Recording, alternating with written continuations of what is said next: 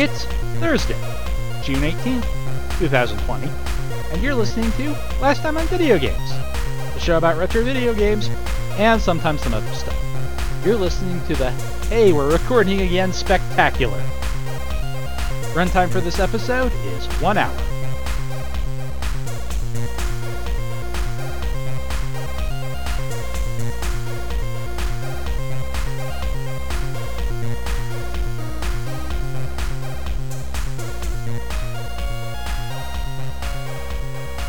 Hello and welcome to Last Time on Video Games, the podcast where we try to remember how to podcast. My name is Jeremy. I'm Tyler 2020, the dark gritty reboot that no one asked for. No, this seems about right. This is about normal, yeah. Zach doesn't usually break character so fast. Also, he doesn't usually laugh at it. He usually just stares in judgment. So you broke him. That said, I am going to maintain this character voice from now on until someone makes me break it. You just really need to get me to laugh, and that should probably it. It's the whole interpersonal interactions that I haven't had in... This quarantine has only lasted about 6 years, right? Like, that's the last time we talked? I'm pretty sure our country has only destroyed 4 times during it. What's your name? Mysterious radio voice. I am Mysterious Radio Voice. You can call me Zach. That's a weird alias. Well, you know, Final Fantasy VII is big again, so... That's a really good point. Oh, yeah. Final Fantasy VII remake. Also, isn't he still alive in this one? Oh, we'll get to that. Don't worry. Hey, remember when we were going to talk about Final Fantasy this episode 1,000 years ago? Yeah. That'll be next week, because there's a lot to talk about that we did while the world was shut down. That's what it felt like for me. My entire family was out of work for a week. Oh, that sucks. Just 1 week? Yeah, well, my brother had a pretty consistent employment. Oh, okay. Yeah, it's actually been weirdly business as usual for me, except for business at home as usual. Yeah, it took me a while to, like, delineate my days, because I work from home occasionally, but it's usually pretty much like when I would go to work, I'd just start, and, like, the work, non-work times have been blurring together. I've only just recently kind of, like, gotten structure back around that. I had a bit of the same issue, but I found out the easiest way to solve it was to change my pants. I was going to say, as the person who's not doing this and therefore has no authority on it, I feel like getting dressed for work and then undressed for work is the trick. I've been doing a lot of that. Alex just changes her shirt in the morning, and that's how she's ready for the day. But, like, I don't know. No. I think my problem is I don't use the space that I work in as a dedicated, like, work space, and so it becomes, like... mixed. That's the tips that I've seen of, like, set aside a workspace, but since I'm using my desktop, I'm not going to move my freaking desktop all over the place. So it's like, okay, the easiest way for me to do this is to wear pants. And then when I get off of work, I can stop wearing pants. I've actually forced myself to, like, work out in the mornings again, and that has been helping. So, we'll see if that lasts. So what are we doing? Oh, honored moderator, on the weird episode where we were going to talk about Final Fantasy, but now the global pandemic happened instead. I'm going to try not to talk about Final Fantasy Remake before we talk about Final Fantasy VII and fail, because we're going to talk about what we played / consumed during the end times. A lot of popcorn. Yes. I actually ate less popcorn than I normally do. That's weird. I've been having popcorn for breakfast, basically. It's delicious. Okay, can I reveal my dark secret? I don't like popcorn. I've known you for years, and somehow I didn't know this. And the kernels get stuck in your teeth, and... No, that's fair. Well, but for a while... the texture is so good. It starts good, and then it ends with your gums being stabbed. For a while, I was getting, like, the ultimate butter lovers thing, but, you know, after a couple of instances of looking at the bottom of the popcorn bowl and having it just be caked, I'm like, yeah, that's not happening again. So my secret is I get bougie popcorn in bulk, and then I actually just heat it in a pan with some oil. So, like, it's always just good popcorn. I hit up a microwave. Yeah, I mean, microwave is good. My microwave is broken for most of this. Oh, no! Oh, jeez. How did you eat? Replaced. I was going to say Uber Eats, but they do not deliver to my house. Because no one delivers to your house. Zone, yes. Domino's does. I think Blackjack does. I have not tried it. There's also just, like... That's blackjack pizza. Yeah. There's also just, like, not a ton in Parker, I feel. Oh, no, my house is like this weird circle of a dead zone that nothing will deliver to. Like, yeah, I'm at Zach's place, I get stuff delivered all the time. You know the Venn diagrams? Well, his is like having that Venn diagram, except for his is a little blank spot in between them. Yeah. My house is also not zoned for free parking for the light rail, for some reason. Weird. Yes. But, like, are houses, like, in that neighborhood? Not my cul-de-sac, but, like... My house was zoned for free parking at the light rail. Yeah, I don't know. And so is Cody's. To be fair, I feel like once I cross Main Street there to go over, not to give too much information about your physical location. Because Main Street is such a specific street name. Yes, Main Street in Colorado. There's only one. It is the main street. It is the main street. I feel like once you cross over that, you do kind of enter into like this weird uninhabited area. I understand there's a lot of housing there now, but the thing is, Cody used to live back there, and he was zoned for free parking at the light rail. I also feel like that's because they forgot how to place streetlights once you pass there, and so you were entering into serial killer territory as soon as you. I think that's a large part of it, actually, and I'm usually down there in the evenings, so that probably colors my perception of it. So what have you been playing, Butter Lover? Still been playing a lot of MechWarrior Online with the Tall Guys, but that's basically just a Sunday thing. I beat Persona 5 The Royal. I am currently playing that right now, and Google Autocomplete has spoiled stuff for me, so I would appreciate it if you didn't. They are cowards. We were discussing this before we recorded, or maybe after we recorded. I don't remember now. Yeah, I really liked it. It's still got a lot of Persona 5.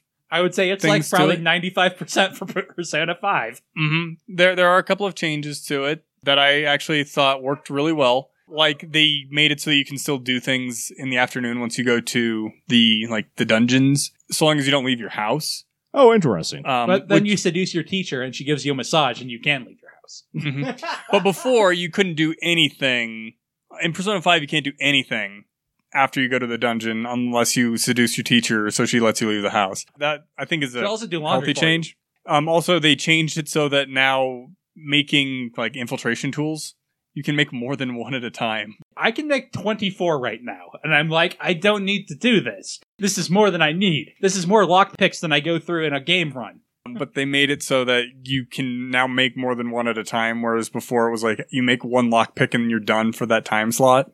Realistically, that kind of makes sense, though. For all evening? Yep. Although evening is nebulous. It starts somewhere between 4 p.m. and 8 p.m. and ends somewhere between 10 p.m. and 4 a.m. As far as I can tell. I'm just saying, I've never made a lockpick. I assume it's time-consuming. Yeah, but you've also never had a talking cat instruct you on how to do it? That's fair. I don't think I've ever had a talking cat instruct me on anything. Well, play Persona 5. And that game's quite good. I actually really liked it. Yeah, I'd forgotten the framing device for the story and how much I like it, with the prosecutor trying to get your testimony and being like, oh man, I bet you knew someone who is sweet at flips. You better sell out your sweet flipsman, or we'll find out everyone you knew who was sweet at flips, and it won't be hard to find out who it was. As soon as you add somebody to your confidant, like a list, it flashes out of the point where you talk to them into the prosecutor interrogating and trying to get you to sell out your friends and buddies. And I really like the framing device as well. They did change Akechi. Yeah, so that there aren't 1,000 different confidants that progress without you doing anything now. Yeah, so 100. You actually have to do something to progress Akechi in the game. I think they changed. I think it's only Morgana, Your Own, the Fool, and Cyan, Persona 5R that advance without you doing anything. I think you're right. I feel like there's one more, but I don't know who. So I think you're right. The rest of them, I think you have to talk to and hang out with and the like. And do sweet flips for. Yeah. Me, Kevin, and Jeremy have been playing a lot of WoW. We've petered out on it more recently, but I think that's because you've been playing Persona 5. It's partly that, and partly because Kevin is doing Aikido again. Mm-hmm. And because I'm like, we should do that on Wednesdays, and D&D keeps getting pushed to Wednesdays. And then on Mondays, I think, okay, now I have Monday off, instead of, hey, now we can play WoW on Monday. Yeah, that's fair enough. That's been happening. We got into the 40s, which is, where WoW characters go to never get played again. Does it grind to get kind of, sloggy at that point? 60 is the level cap, and 40 is about the halfway point. Okay. So things really feel like they slow down. It's not quite as bad when the three of us are playing together, though, because usually part of the problem is you run into very risky situations, but with three people, one of which being a dedicated healer, we can just slaughter our way through entire camps worth of stuff without too much trouble. But we can't really play it every night anymore, which means I don't think about it. And Kevin's not like, let's do a thing tonight. Because he's been playing a lot of Legends of Runeterra. Ah, yes, that's true. The League of Legends card game. Yeah, I was going to ask if that was... I'm drawing a blank on the Blizzard one. It's the Hearthstone for League. Thank you. Hearthstone, but for League. I played it a bit. I think it's fine as a card game. That's basically what I've seen. Is it kind of strikes a balance between Hearthstone and Magic as being a little bit more in-depth. Yeah, there's stuff you can do to counter your opponent when they do something in Legends of Runeterra, where in Hearthstone, if it's not your turn, you can't do anything. I'm not very good at it, so I kind of petered out on playing it because I noticed that I kept getting really frustrated because people were either getting lucky and getting the exact right thing they needed or what. And it just felt like it just was making sure that I couldn't win. I played a couple games of Dominion with some coworkers yesterday, and that kept happening to me, and so I'm like, well, I got the exact cards I needed to win the game this turn, so... And that just kept happening. I've got an excellent transition on Riot stuff. Yeah, let's talk about Riot for a minute. Because were you playing Valorant? I was playing Valorant, not a real word. So how is that? Because when I look at it, it just looks like it's not done. In a way I cannot put my finger on. Visually looking, it looks like it's the version they rushed to get to a playable E3 version. I have heard that it's look weirdly empty. I've heard it's a combination, or feels like a combination of Overwatch and Counter-Strike, leaning into Counter-Strike. So I played like a ton of Counter-Strike. That's probably the game I played the most of during this entire time. But mostly just as like a time killer in between stuff. I'll go do an arms race or something. And I played Valorant with a couple coworkers recently, and I think I want to play more. It is closer to Counter-Strike than it is Overwatch. You die much more easily. There aren't, like, great healing options. It is actually probably closer to Siege than it is to Overwatch. It's a bit slower pace. It's a lot more tactical. What I'll say is, it sure is a squad-based shooter where you're trying to defuse a bomb. It's fun and colorful, though, and I probably like it more than CSGO, but that's not saying a ton. Well, at this point, everything that comes out with stuff like that is using CSGO as a diving board, so they get to start at whatever CSGO has. Yep. I don't know, it's fun, but I agree the maps feel weirdly empty. Like there's a visualness to it, like it just doesn't look complete. It's weird because it's very obviously designed, and all the textures look like I assume exactly what they wanted them to look like, but it does feel empty. Like there's not enough detritus or something just laying around the map. Oh no, it's hard to describe. And I don't know, maybe the sound design is weird because everything it feels hollow. Yeah, that's exactly I've only watched it. I haven't played it. But that's very much the feeling I get, which is super weird because League of Legends has so much personality in it. And to be fair, it didn't have that overnight. It started out as Warcraft 3 with the serial numbers filed off. But no, I'm Ashe. I am not Sylvanas in any way. I have frost arrows, not black arrows. That said, it's perfectly solid, and I think the gameplay loop is actually pretty decent. An interesting thing about it is that you can actually buy at any point in the round, so if you're like, you know what, this gun's not cutting it, you just, swap out your gun in the middle of the round at the cost of credits, which is kind of interesting. You also buy your special abilities over the course of the match. What I saw, though, is basically, except for, zoner/defense type characters, basically no one actually uses their special abilities. And I kind of wonder if that's just because people aren't...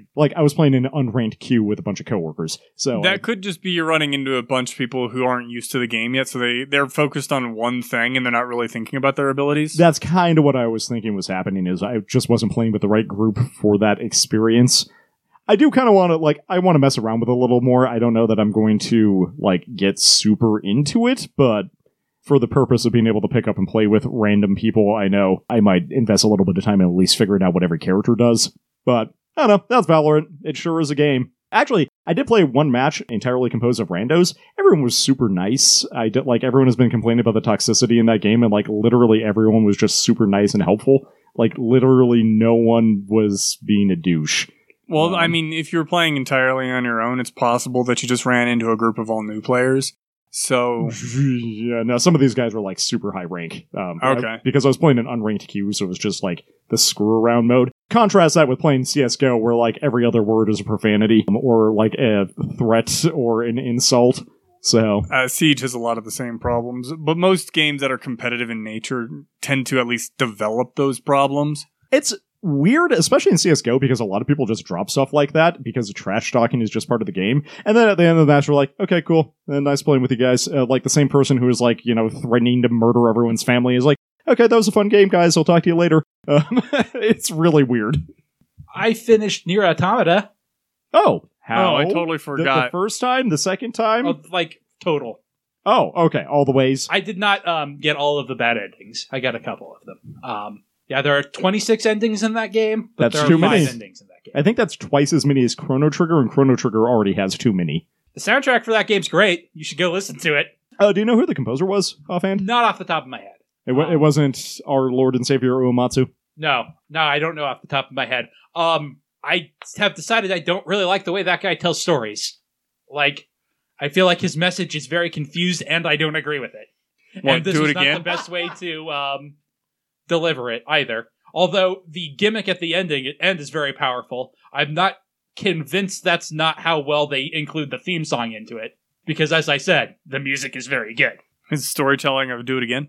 I mean, even that's problematic, but even, like, the story as a whole, when you just look at it, I feel like thematically it doesn't really line up, and, like, it very much has that teenage drama of, you characters need to talk to each other and explain what's going on, and that would either A, solve a lot of your problems, or B, you would both be stubborn and fight over this anyway, which is at least a statement on your characters.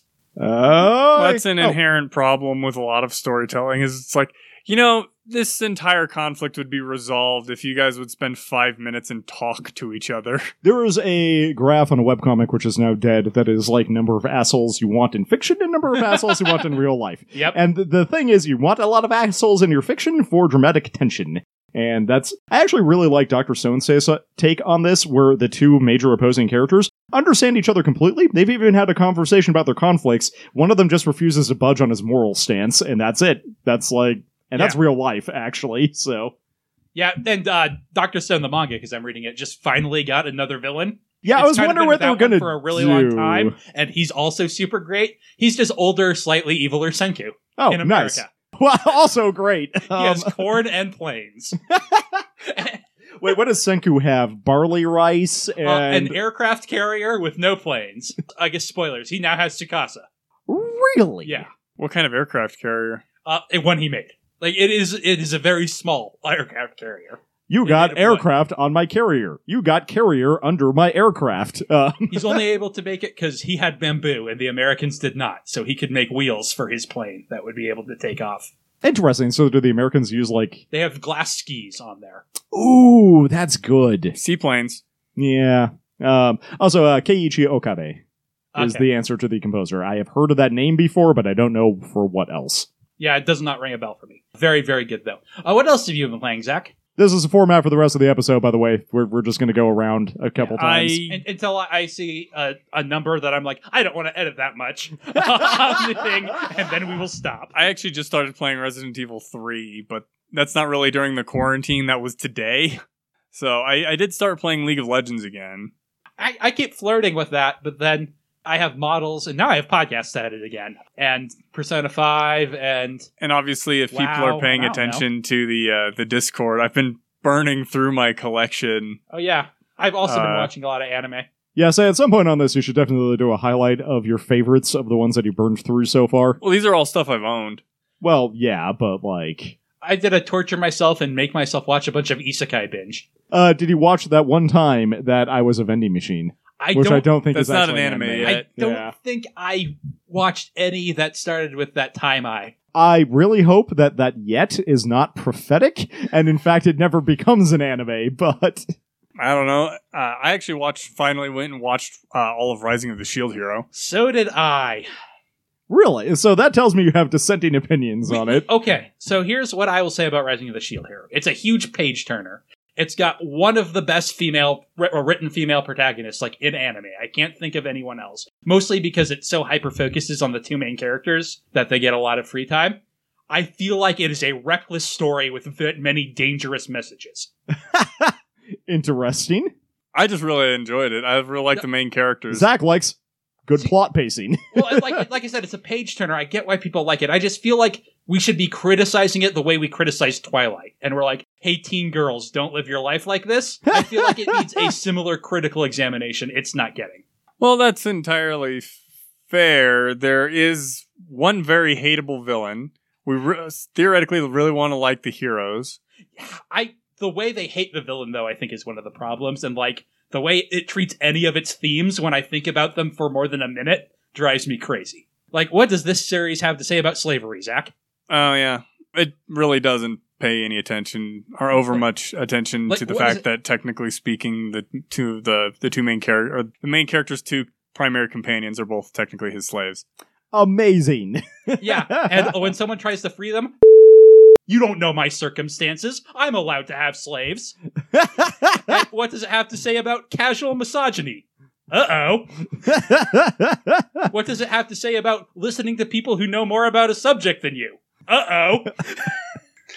I feel like the main character listens to people. Everybody else doesn't pay attention. Yeah, but like he refuses to work with them still. Like I just feel like all of its morals, like I don't feel like the person writing it is like morally wrong or anything. I think she probably thinks slavery is bad, given the surface level stuff. But when you start thinking about it, she's writing a story that's a little bit pro-slavery in a way that, like, you know, some anime I may have watched over the quarantine is pro having a relationship with your sister. And obviously that's not good, but we can adjust for it. But just like... Did you watch No Game, No Life? I did before the quarantine, actually. Did you watch Orimo? I watched Orimo, and I watched the other one that guy did. Aramanga Sensei? The weird thing about Aramanga Sensei is it's basically just a bunch of teenagers with jobs hanging out. Their job just happens to be writing super light porn. And I'm sure that circumstance actually exists in the real world somewhere, so... I mean, not to this degree. But I do love how the characters are basically just like, yeah, we have to go have a work conference together. Never mind that there's one dude and all the girls have a crush on him. That's totally normal. It's also totally normal for most of them to be naked most of the time. Don't worry about it. Uh-huh, yeah, totally. I really liked Rising of the Shield Hero. I enjoyed my time with it. I watched it in like 2 days, and it's a fairly long series, but like I said, I feel like it's not getting the critical examination it needs to. Especially in the year 2020, I feel. Yeah, well, I think a lot of the problem is that it came out right in the middle of the Me Too movement, and the first episode is about a false accusation of rape against the main character. Yeah, and so that's really poor timing, so I feel like a lot of the people railing against it railed then, and didn't really keep watching it to keep railing against subjects, and the people who were, you know, on the other side of that. I am a person who has been on the, like, lightest possible version of that scenario has been foisted on me, and I still found that episode incredibly uncomfortable. It's got, like I said, probably the best written female character in anime. I can't think of a better one. So it's got that going for it. The main character is... Are you talking about Raptalia? I am talking about Raptalia. What other great female characters? Oh, is that what she's from? Yeah. I've seen a lot of fan art of her and had no idea what the hell she was from. Melty's pretty good, too. Melty's not bad, but she's... I'm sorry, Melty? She's a princess. She's the princess. Like cheese? Yes. Okay. I guess she is one of the princesses. Are the others gooey, crunchy, and spicy, the Taco Bell princesses? Technically, the other princess is Malty. Melty and Malty. Okay, so one's drunk and one's really into cheese. Gotcha. But everyone calls her Mine because she's the... because that's Seagull? like her adventurer game, or her adventurer name. And she's the primary antagonist. Interesting. Through this series. I mean, this is kind of making me want to watch it just so I can form some opinions about it. If you can get through the first episode, like, it watches pretty well. I can't deny that. Like, I get why it's popular. I would definitely recommend it. It does come recommended by Kevin as well. What about Goblin Slayer, though? Goblin Slayer is fantastic. Yeah, that's been on my list for a while, too. I should probably watch Goblin Slayer. I just don't want to. But why not? I just don't think I need another fantasy series. See, That's fair. I watched Danmachi and regretted it. I have 0 fantasy series right now. So. Danmachi's kind of Danmachi's very poorly written. Like, talk about a main character that exists. I was actually going to say earlier that Katie, Ed's wife, is super into it for some reason. I'm playing the Danmachi phone game off and on. Yeah, that's the only reason I knew what it was. So. It's not terrible, but a couple of the main problems are, like, at least one of the female leads has no personality. Also, that character design. She has asymmetrical... Her armor, thing is terrible. One of the breasts has up boob and the other doesn't. What is this design? Why? Who? No, it's like the armor part. It's one of them ends here, and the other one ends down here for some stupid reason. Well, you got to protect the heart. And then there's Hestia's plot thread, which, to be fair, I don't think that's a bad design until you try to cosplay it, and you realize, oh wait, this isn't how anything. This shirt cannot exist. Yeah. Comes in. It is a Lovecraftian angle. This shirt. See, the like baseline character. The baseline character designs don't bother me as much as Jeremy's, but like their characters, Belle, who is the main character, doesn't really have a personality beyond I'm generic anime guy. Like I think he's actually a worse character than I totally just drew a blank on his name. The guy from Certain Magical Index. Toma, that's his name. Yeah, they're definitely in the same realm. He would not score well on personality parallel if we read DanMachi. At least Toma has the personality trait of wants to always help people. That's about, like, that is his unlucky and wants to help people. He's got 2. Belle's is, I want to be a hero, and that's period. I'm not seeing what the problem is. I mean, it's goofy, but... Well, when you look at it, it's fine. It's when you see someone try to cosplay that and what they have to do to keep that on, and you realize that, like, oh... cloth doesn't work that way. I mean, I'm looking at an actual human right now, and it looks fine. So it's mostly the thread she has under her boobs. Yeah, I mean, like, what do you do with your arms with that? According to all the fan art, nothing, and according to this real human, also nothing. You can't. You do not arms. Yeah, that's my problem. Is how arms. That's not a terrible design. It's not asymmetrical up boob. I don't hate that one. And what's that character's name, just so that I can That's pull it Hestia. up? No, the other one. Ice? AIS, I think? Yeah, AIS Wallenstein. Huh. See, like, I like the design, except for, like, once I saw that, I could not unsee it. Yeah, that's weird. Like, it's not like it's, like, provocative, either. Nope. It just is. Yeah. And I'm like, someone made a choice here. I don't agree with them. It's extremely inconsistent where it ends, too, so... As the only person in the room Yeah, with boobs, yes, I value your opinion. Like, what? Yeah, but, well, to be fair, It's not even sexy. I don't have them, and that's what I was like. I was like, I think this is supposed to appeal to me, but I don't understand why. No, I'm just confirming that what is the appropriate response. DanMachi also has that super common light novel problem, as someone who watched a lot of anime based on light novels, of every plot is about a girl, and then that girl sticks around but stops doing things after her plot has ended. Yeah, they join the party, and then they just kind of cease Fade. to... Like, they're just in the background. Yeah, I'm trying to think of some... I watched something recently that had that exact same problem. To be fair, Dragon Ball Z has that. Oh, yeah, totally. Sword Art Online has that same problem. All the little sister animes have that problem. I watched them all. I'm trying to think of anything that I watched recently that had that issue.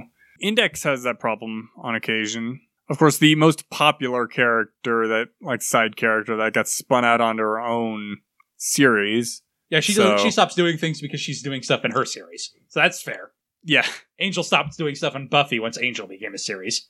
That's because all the important plot development Angel was involved in had to happen on his show. Yeah. But I can't think of anything else that I've watched that was based on a light novel. I don't own very many that are based on a light novel.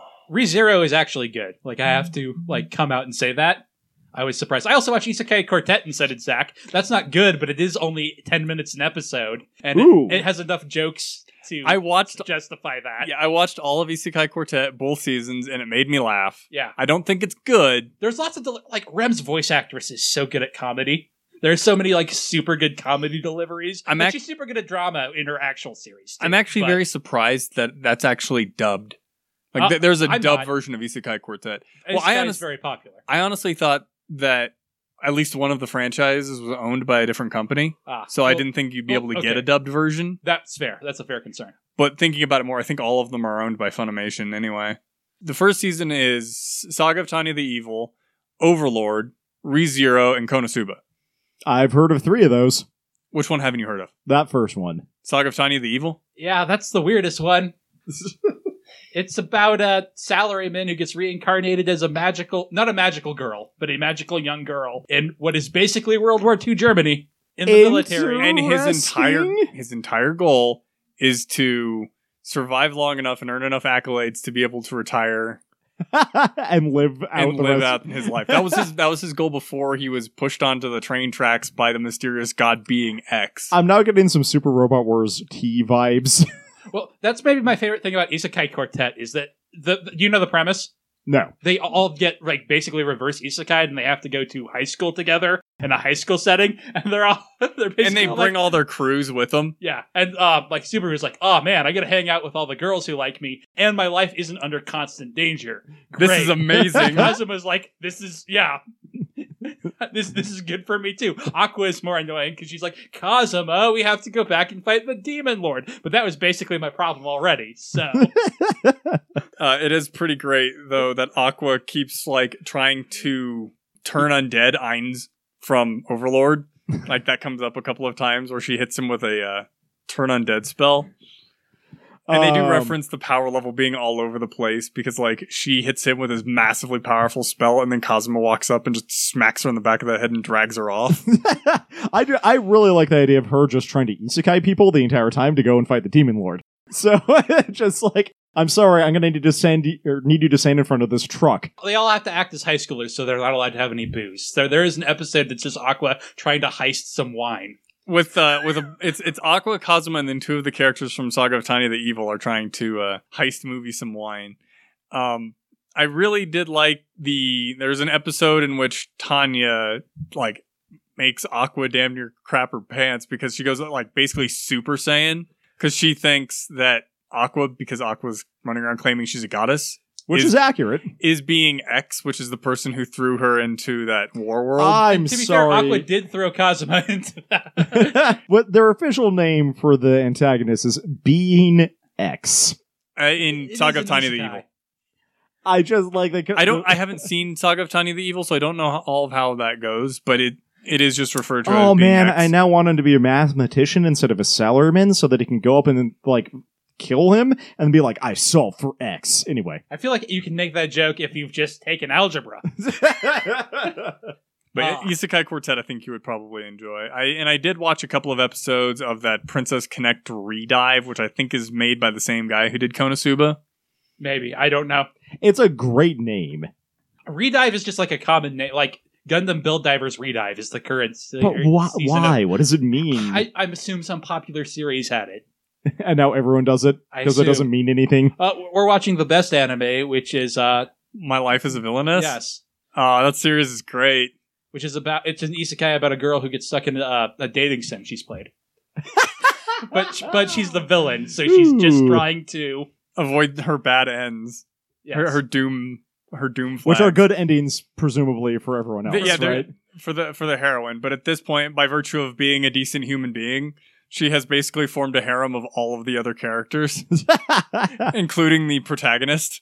It's pretty great. That's pretty good, yeah. It is. What else have you been playing, Tyler? While we're on this anime kick, Okay. I will say that I am watching Beastars right now. I'm sorry?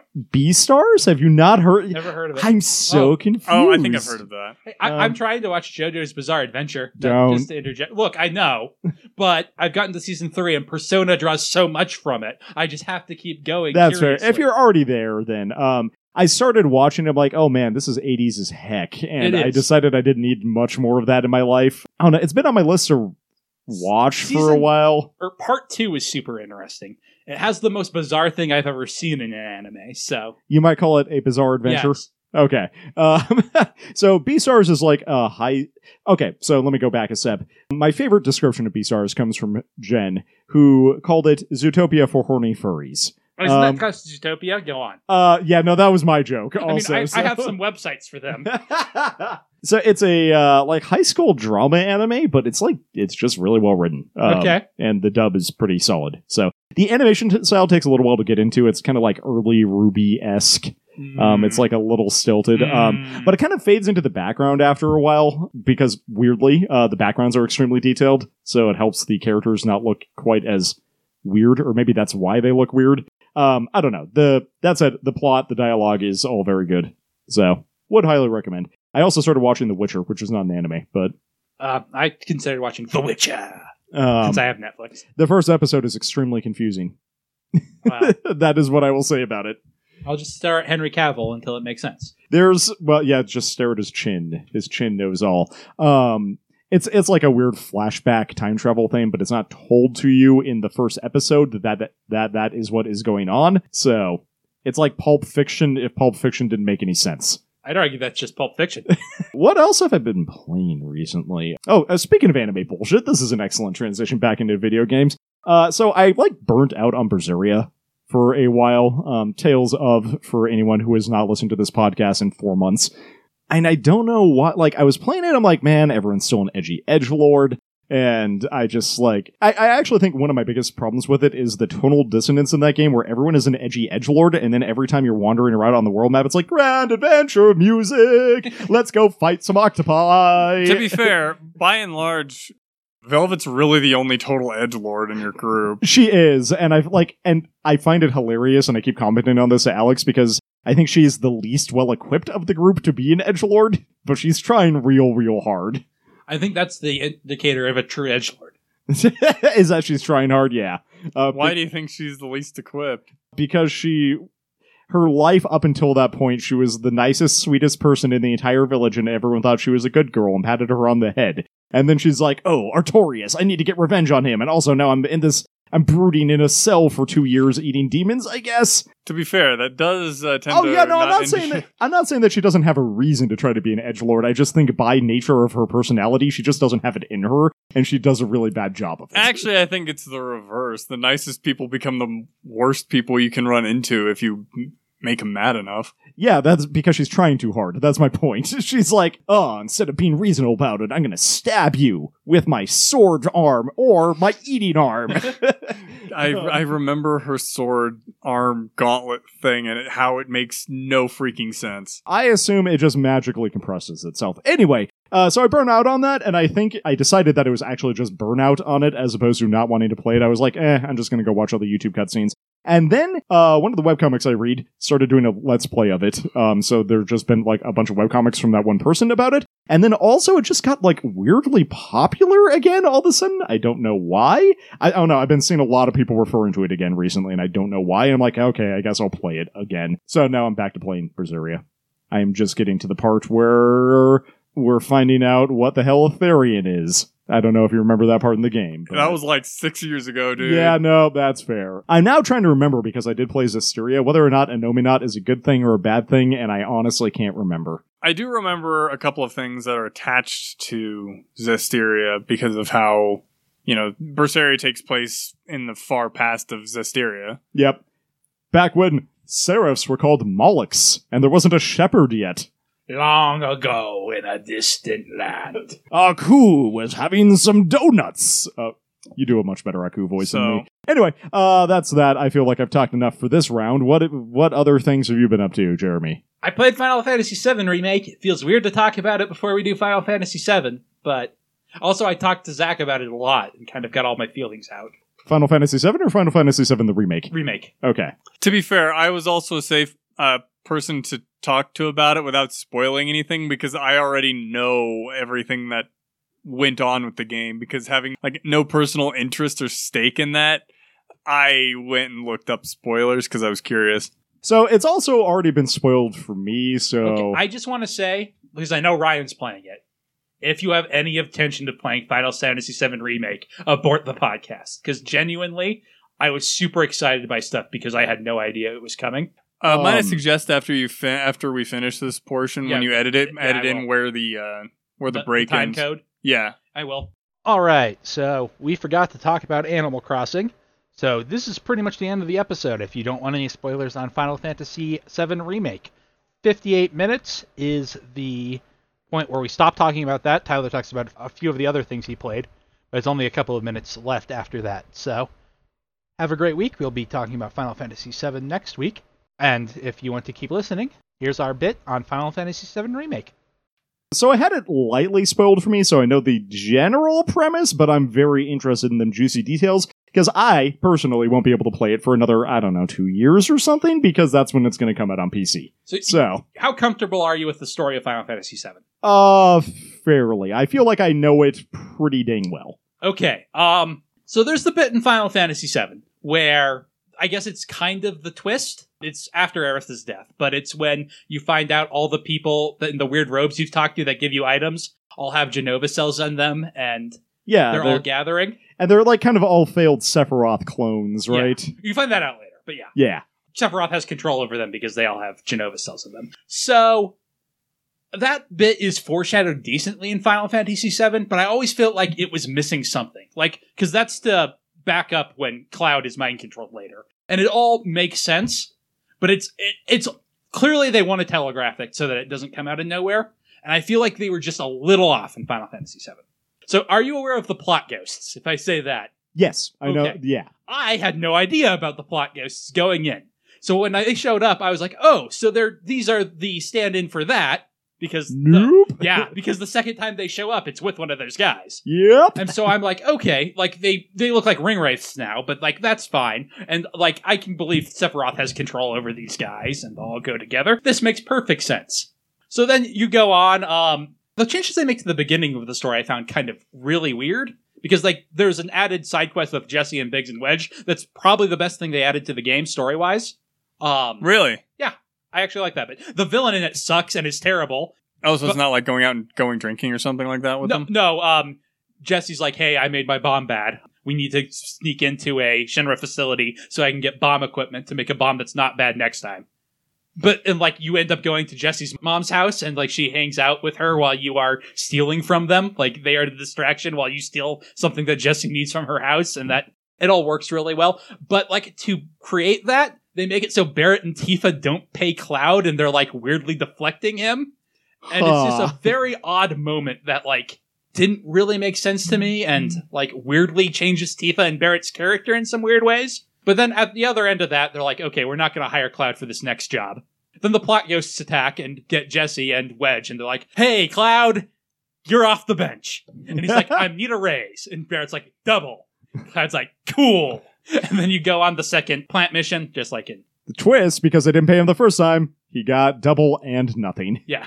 Well, they do actually pay him before that. But also, yes, you do never get paid for that second plant. But that's true in the original, too.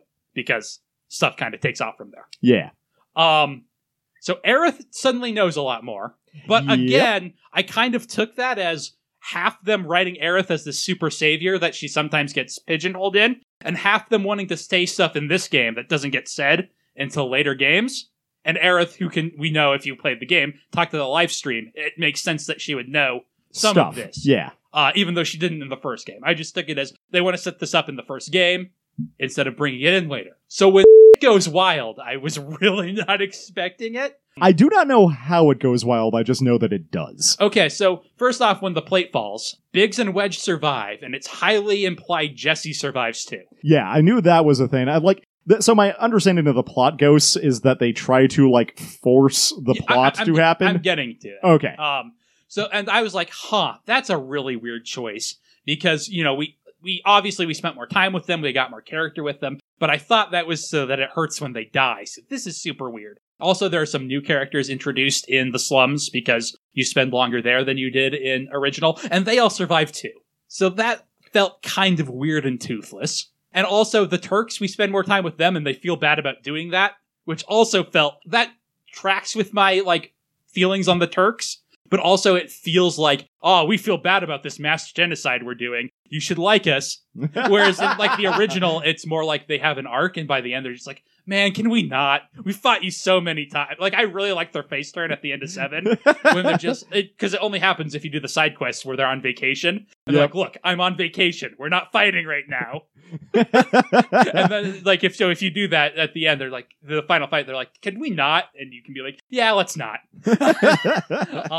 I always really appreciated that about the Turks. So, like, this, like, it's within my, like, feelings on them. Yes, they would feel bad about this, but it feels weird to spend so much time on it. And another thing is, we do a lot of cutting to the Shinra executives doing their evil plans, which you also do in the original, but not at this point, because the Shinra CEO people are all incompetent. But in the original Final Fantasy VII, that doesn't really matter, because we don't start cutting to them until Sephiroth is established, and he's the actual villain, and they're just kind of there, like this red tape in your way. Yeah. This Team Rocket following you that you have to deal with. So them being... Oh no, are the Turks actually Team Rocket? Pretty much. That's...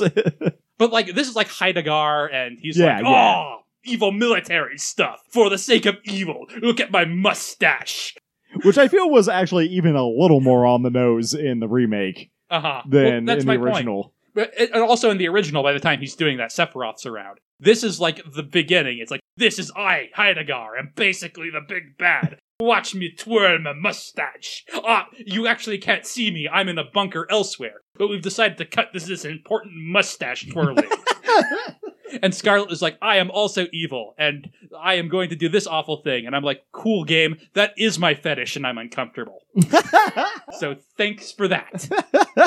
But anyway, so you get through the plate, and everyone survives, and that's kind of weird. But Aerith still gets kidnapped. So you go to the Shinra building to save her. The Shinra building is different, but it's also basically the final dungeon, so that's... Do you still have that cool jail cell scene? You don't actually. That was not the scene I was hoping for that gets cut. I forgot about that scene until you just brought it up. Oh no, I was really excited to see how they reanimated that, but... I never actually beat Final Fantasy VII, have no nostalgia, so I actually don't know much of... But now Wedge is like your guy in the chair who has infiltrated Shinra and is like getting you through because he's alive. But how? Also, they made a change where the mayor of Midgar, who is there, is like an inside man for Avalanche. Oh, interesting. Yeah. So he got Wedge in, and he's like hacking computer or security. Yeah, I was just wondering how Wedge got in. So Also, Avalanche is a much bigger operation, and Barrett is just a cell. Yeah, and they get to feel like competent and actually coordinated. That actually makes a bit more sense than just having it basically be one rogue group of 5 guys. To be fair, have you seen Barrett? He's huge. He could just do it on his own. He also has a gun for him. Have you seen him actually do anything? He once ranted about how he needs to save the planet for his kid, man. Tangent, this game is even weirder when like ranged weapons are actually ranged weapons about the whole some people have swords, some people have guns thing. Like there's one bit early on where some guys are looking for Barrett and Cloud's like, I can tell you if the price is right. And they like take him to a back alley and they pull out a knife. And it's treated like a threat. And Cloud has the goddamn Buster Sword right on his back. It's like you have brought the wrong sword to this sword fight. It's that scene from Crocodile Dundee. Basically, that's not a knife.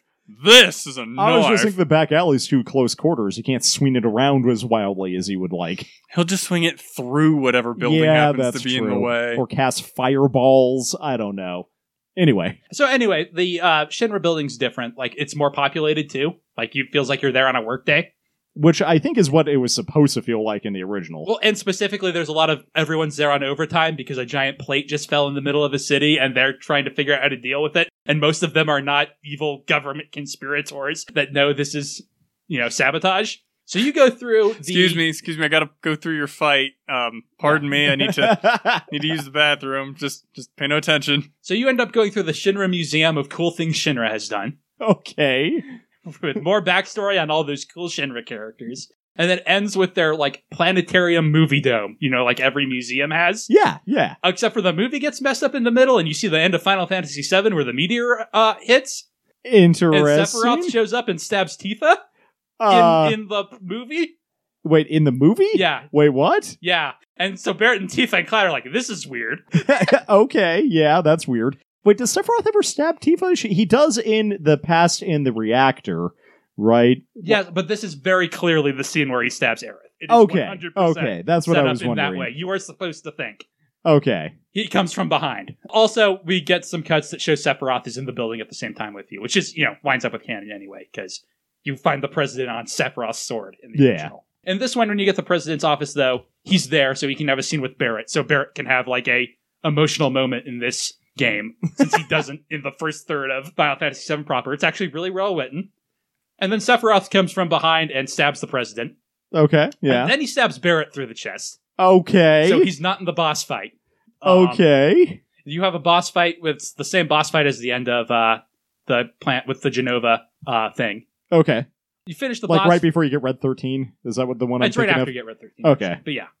So you fight that. It's a really cool boss fight. It feels like a nice final boss. You have to use all the gameplay techniques you've learned. Sephiroth chills out, or pieces out while you do that. You beat it. You're like, Barrett, are you okay? And one of the ghosts flies into Barrett. And flies out, and he's like, yeah, I'm fine? And he doesn't have a hole in his chest anymore. Huh. Okay. Yeah. So then Rufus shows up. That's the scene I was really hoping for. I love that scene where Rufus is like, who are you guys? Yep. And Cloud's like, I'm a soldier. And Red 13's like, I'm a test subject. Eric's like, I'm a flower seller in the slums. And Barrett's like, I guess I'm a terrorist. And Tifa's like, same. And Rufus is like, well, clearly you're better than everyone who works here. Do you want jobs? So that actually happens in the remake? No, or that's the scene in the original, which is great. And this one, Rufus just boss fights you. Oh, that's Yeah. That's so much worse. It is. That's the scene I was really waiting for. That Is that seeing is- that play out in yeah, like, that is people need to read that. fantastic. Just And I think Rufus's line is literally like, "Huh, what a bunch of riffraff." It's very good. And like Cloud's like super animated shrug in that like awful 3D model. Yep. It's super good. Anyway, Rufus shows up. You fight him. You fight the boss on the elevator. You get the motorcycle. You do the motorcycle escape. While you're doing the motorcycle escape, choppers are following you, but the plot ghosts keep blocking their bullets because there weren't choppers in the original Final Fantasy VII. You fight a boss. You're about to jump off the end of the highway and escape Midgar, and then like he's the goddamn Joker, Sephiroth is in front of you, and Cloud swerves. Yeah, that's pretty good. And then like even better, like you then get control of him, and you have.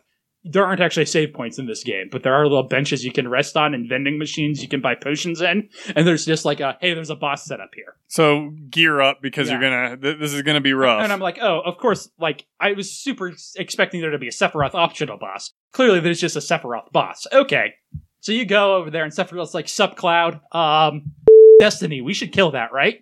I'm gonna make a portal to go kill Destiny. You should follow me. Okay. Yep. I like it. And Aerith is like, hey, wait. No, we should definitely do this. It goes bad if we don't, but I won't know what's gonna happen if we do this. So there's this weird implication that Sephiroth and Aerith both know what happens in Final Fantasy VII, and they're that like, it doesn't go great for either of them. yep. I could kill this chick, but that goes badly for me, so I'm not gonna do that this time. I mean, like, Sephiroth never really repents, No. right? He gets Omni-Slash into oblivion for refusing to, call off the giant meteor. Yes. Okay.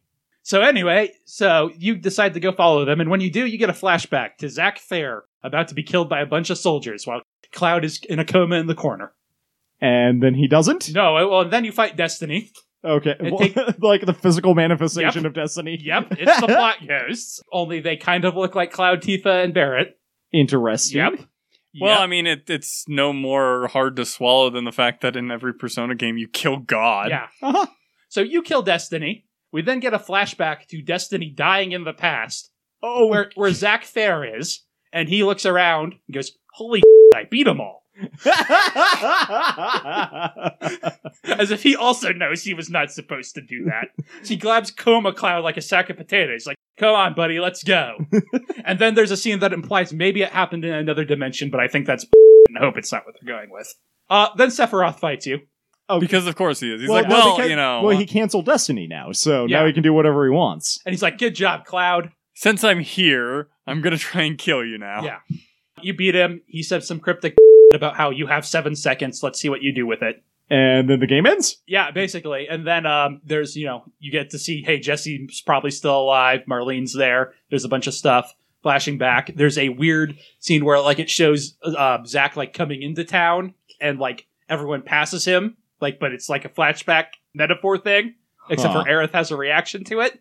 Huh. And Aerith is like, we have to kill Sephiroth. And Cloud is like, +1. And Barrett's like, yeah, he did stab me through the chest. So I think I am also +1. And Red 13's like, well, I ain't got a job. And Red 13 is like, clearly I was supposed to be playable in this game, and I'm not. He's joins your party so late into the game they didn't make him playable, right?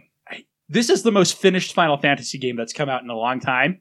It does feel like Red 13 was cut for time. Like, because you have a 3-man party, there's a bunch of points where you have 3 people in your party, but one of them is Red 13. Huh. And it feels like it was written such that But you would he's only have not 3 at a time. playable? Yeah. Weird. Yeah. Yeah. Yeah, well, I mean, I knew about that going in, that he So did wasn't I. going to be playable, because they actually announced that before the game came out, that Red 13 was in the game, but you weren't going to be able to play as him. Yeah, and that's the reason they announced that is probably because they're like, were running short on time, and they probably just made that decision and decided to tell people about it. Yeah, that is very much the feeling. Well, it's also a very good way of deflecting people getting all pissed off at you that you can't actually play Red 13. Yeah. If you If you just tell let them them know ahead of time. beforehand. So yeah, that game goes off the rails. Which, honestly, I'm excited for. I could not stop thinking about it for like 2 nights after I finished The it. implications are interesting. Yeah, like, as far as I'm concerned, completely go a different direction with it, please. Yeah. I mean, like I said, the most of the game was just them stretching out the plot of Final Fantasy VII and me being bored, and then the last 2 hours were me like, oh yeah, Tetsuya Nomura made this game. Feed me this Kingdom Hearts bull. Feed it to me like it's grapes. Yeah, no, James had pretty much the exact same thing where he got towards the end and he's like, oh, this is going drastically differently. Yeah. So. It's like, you literally killed all the fans who want this game to go the same way it has before, so now different things can happen. Yeah, Which makes it so much more exciting. I watched Jim Sterling actually talk about that, so that's how I knew that the game did not go the way everybody thought it was going to. Recognize that name? He was on The Escapist for a while. He now does his own thing. Okay. The Jimquisition is him. Independent game journalist, basically, who's popular enough to be... Yeah, he has To be independent? He's got a few things. Basically, yeah, just independent game journalist. He knows his stuff. Yeah, so lots of problems with that game, but like the entire time I was like, this game is good. There's stuff. You find a house in the middle and Aerith comments on it. I remember hearing about the house. But like, it's not 10 out of 10 good. How did this game get a 10 out of 10 on like every review site? And then I finished it. I'm like, oh, because after you finish it, this is all you can think about for 2 days. And if you have to review this game, you had to play it in 2 days and then write a review the next one. So this is all you're thinking about, and this is great. So I did do some of the optional summon battles because I just like wandered over and James was like, you're good at video games, do these. And so I did, and like the combat's passable. That's like optimal scenario for the combat though. Like the boss fights, even the optional ones, all play well. Aerial enemies are just never fun to deal with though. Yeah. That's the problem with any game that has that kind of real-time combat. Aerial enemies are always a royal bitch to deal with. And like, it's impossible not to compare it to Kingdom Hearts, and Kingdom Hearts feels like an action game, because when you block, you don't take damage, and when you dodge, you have invincibility frames. And this just feels so much more like an RPG, where you, like, just have to take the hits, and you can maybe which is guard not time. what I expected it to be. Yeah. That's a Tifa's a blast to play. Oh, yeah, especially if you have all her abilities, and you Yeah. just keep, like, you haste her, and then she just keeps throwing out punches. Like, that's super fun. I am interested to try the game. I can loan it to you. It's not doing anything at my place. I gotta finish Resident Evil 3 first. Which I've also heard is great. So, nah. Also, like, the thing Kingdom Hearts does that I think is key is, one, after the first one, your mana recharges, so it's not a big deal. Whereas this has Final Fantasy has MP. But also, all the cure spells in Kingdom Hearts are party affecting. Whereas in this, you have to keep going into the menu and select cure and select who you want to put it on. And if you don't want to use MP, you want to use your 50 health potions that you have that heal you for, about 1/10 of your HP. You've got to go through the menu, select health potion, select person, go through the menu, select health potion, select person. As opposed to having it on it. Well, I mean, you can assign them to quick buttons. I guess that's true, huh? Yeah. I didn't do that for item. I assume you can. I don't know if You can. definitely can. I know never you do that for used abilities it. and spells and stuff, but it would have to be ones that you want to use frequently. Also, I it don't costs know an if the 8. button shortcuts work out of combat. I don't think they do. And that's So what that I'm would be a talking pro- about. Is Okay, between gotcha. fights, potioning people up. Because, like, in fight, you can't just keep potioning. Yeah, because That's you a got the limited- ATB gauge. Yeah, right? that's a limited resource. So it's fine in there to scroll through for the item you want and do it. It's when you're out of combat and the real lifetime is taking forever. We're at an hour record time. Is there anyone else wanted to talk about? I have a lightning round of shit I've Go been for it. playing, but have not finished. So I picked up Salt again. It's come a long way since I played it a long time ago. It was exactly what I was in the mood for at the time. Because I had game ADD, I also picked up the second in the Tomb Raider reboot thing. I heard that was a game. I also did not finish it, but it was exactly what I was in the mood for while I was playing it. It is, in fact, a game. The first one was better, somehow. I'm not sure how they managed that. Let's hear. I picked up Ori and the Blind Forest. Finally. It's great. I haven't finished it, but it was exactly what I was in the mood for when I started playing it. Let's see here. I have Final Fantasy VII bosses? Oh, I think that you was just talked me about that. mentioning. Yeah. Let's see here. I picked up Enter the Gungeon for the first time in 4 months and immediately beat someone's past for the first time ever. Not the first time ever beating someone's past, but that character's past for the first time ever. Just like out of nowhere. It was an amazing run. I haven't lost the game since. Don't know why I got better at it after not playing it. Been playing Smash, obviously. Also, we played a fun indie game called TikTok, A Tale for Two. I won't spoil it, but the ending is amazing. Sounds like Final Fantasy VII Remake. Well, no, the ending is amazing in this one because it griefs you. The game is a troll, it turns out, and it's great. Some people consider the end of Final Fantasy VII Remake that, but I don't. Like I said, feed me this like grapes. This is what I'm here for. Also, I picked up like 5 new podcasts since we've been not recording, but we don't really talk about the podcasts we listen to on this podcast. So, that is it for me. Zach. I played a bunch of BattleTech. That's fair. I finally got everybody else to play BattleTech I do actually want to play more of it now because I actually had a lot of fun with that. So, I mean, I did too. I did feel kind of bad when I realized that some of the mechs I used against Jeremy and Ed, I used the Annihilator and the Archer against them. They have their special piece of equipment on them, even in multiplayer. I have no idea what that means. For the Annihilator, its autocannons don't recoil as badly, so it doesn't have as much of a penalty when firing its autocannons turn after turn. And the Archer's missiles cluster better. So I didn't realize that was a thing. I knew they were a thing. The Archer's is also titled really stupid. It is a missilery suite. Yeah, the Archer. But it arches missiles. I found it really fun. Is that it? Listen to Jumpstart Weekly. www.lastpodcast.com do we mention that in our outro? We don't, do we? It's our website. You can talk to us on Discord, and then you don't have to wait 4 months for us to put out a podcast.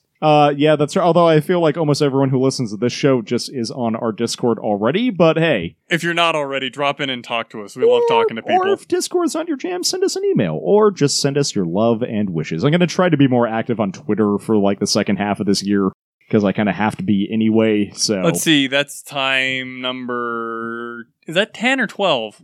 Or is that higher than that? I have... to be fair, every single episode that I have posted has been on Twitter as well. So I'm just giving you a hard time. I'm trying. www.patreon.com/lastpodcast is our Patreon page. We are probably going to talk about stuff we are going to put on that after we record this podcast. So that's true, but currently you can go listen to our train wreck of a Valentine's episode a month after Valentine's Day. God, I rewatched that whole series. It's not very good. In addition to the fact that everything that comes up in our normal feed goes up there first. Yes. So if you want to get ahead of that curve. All right.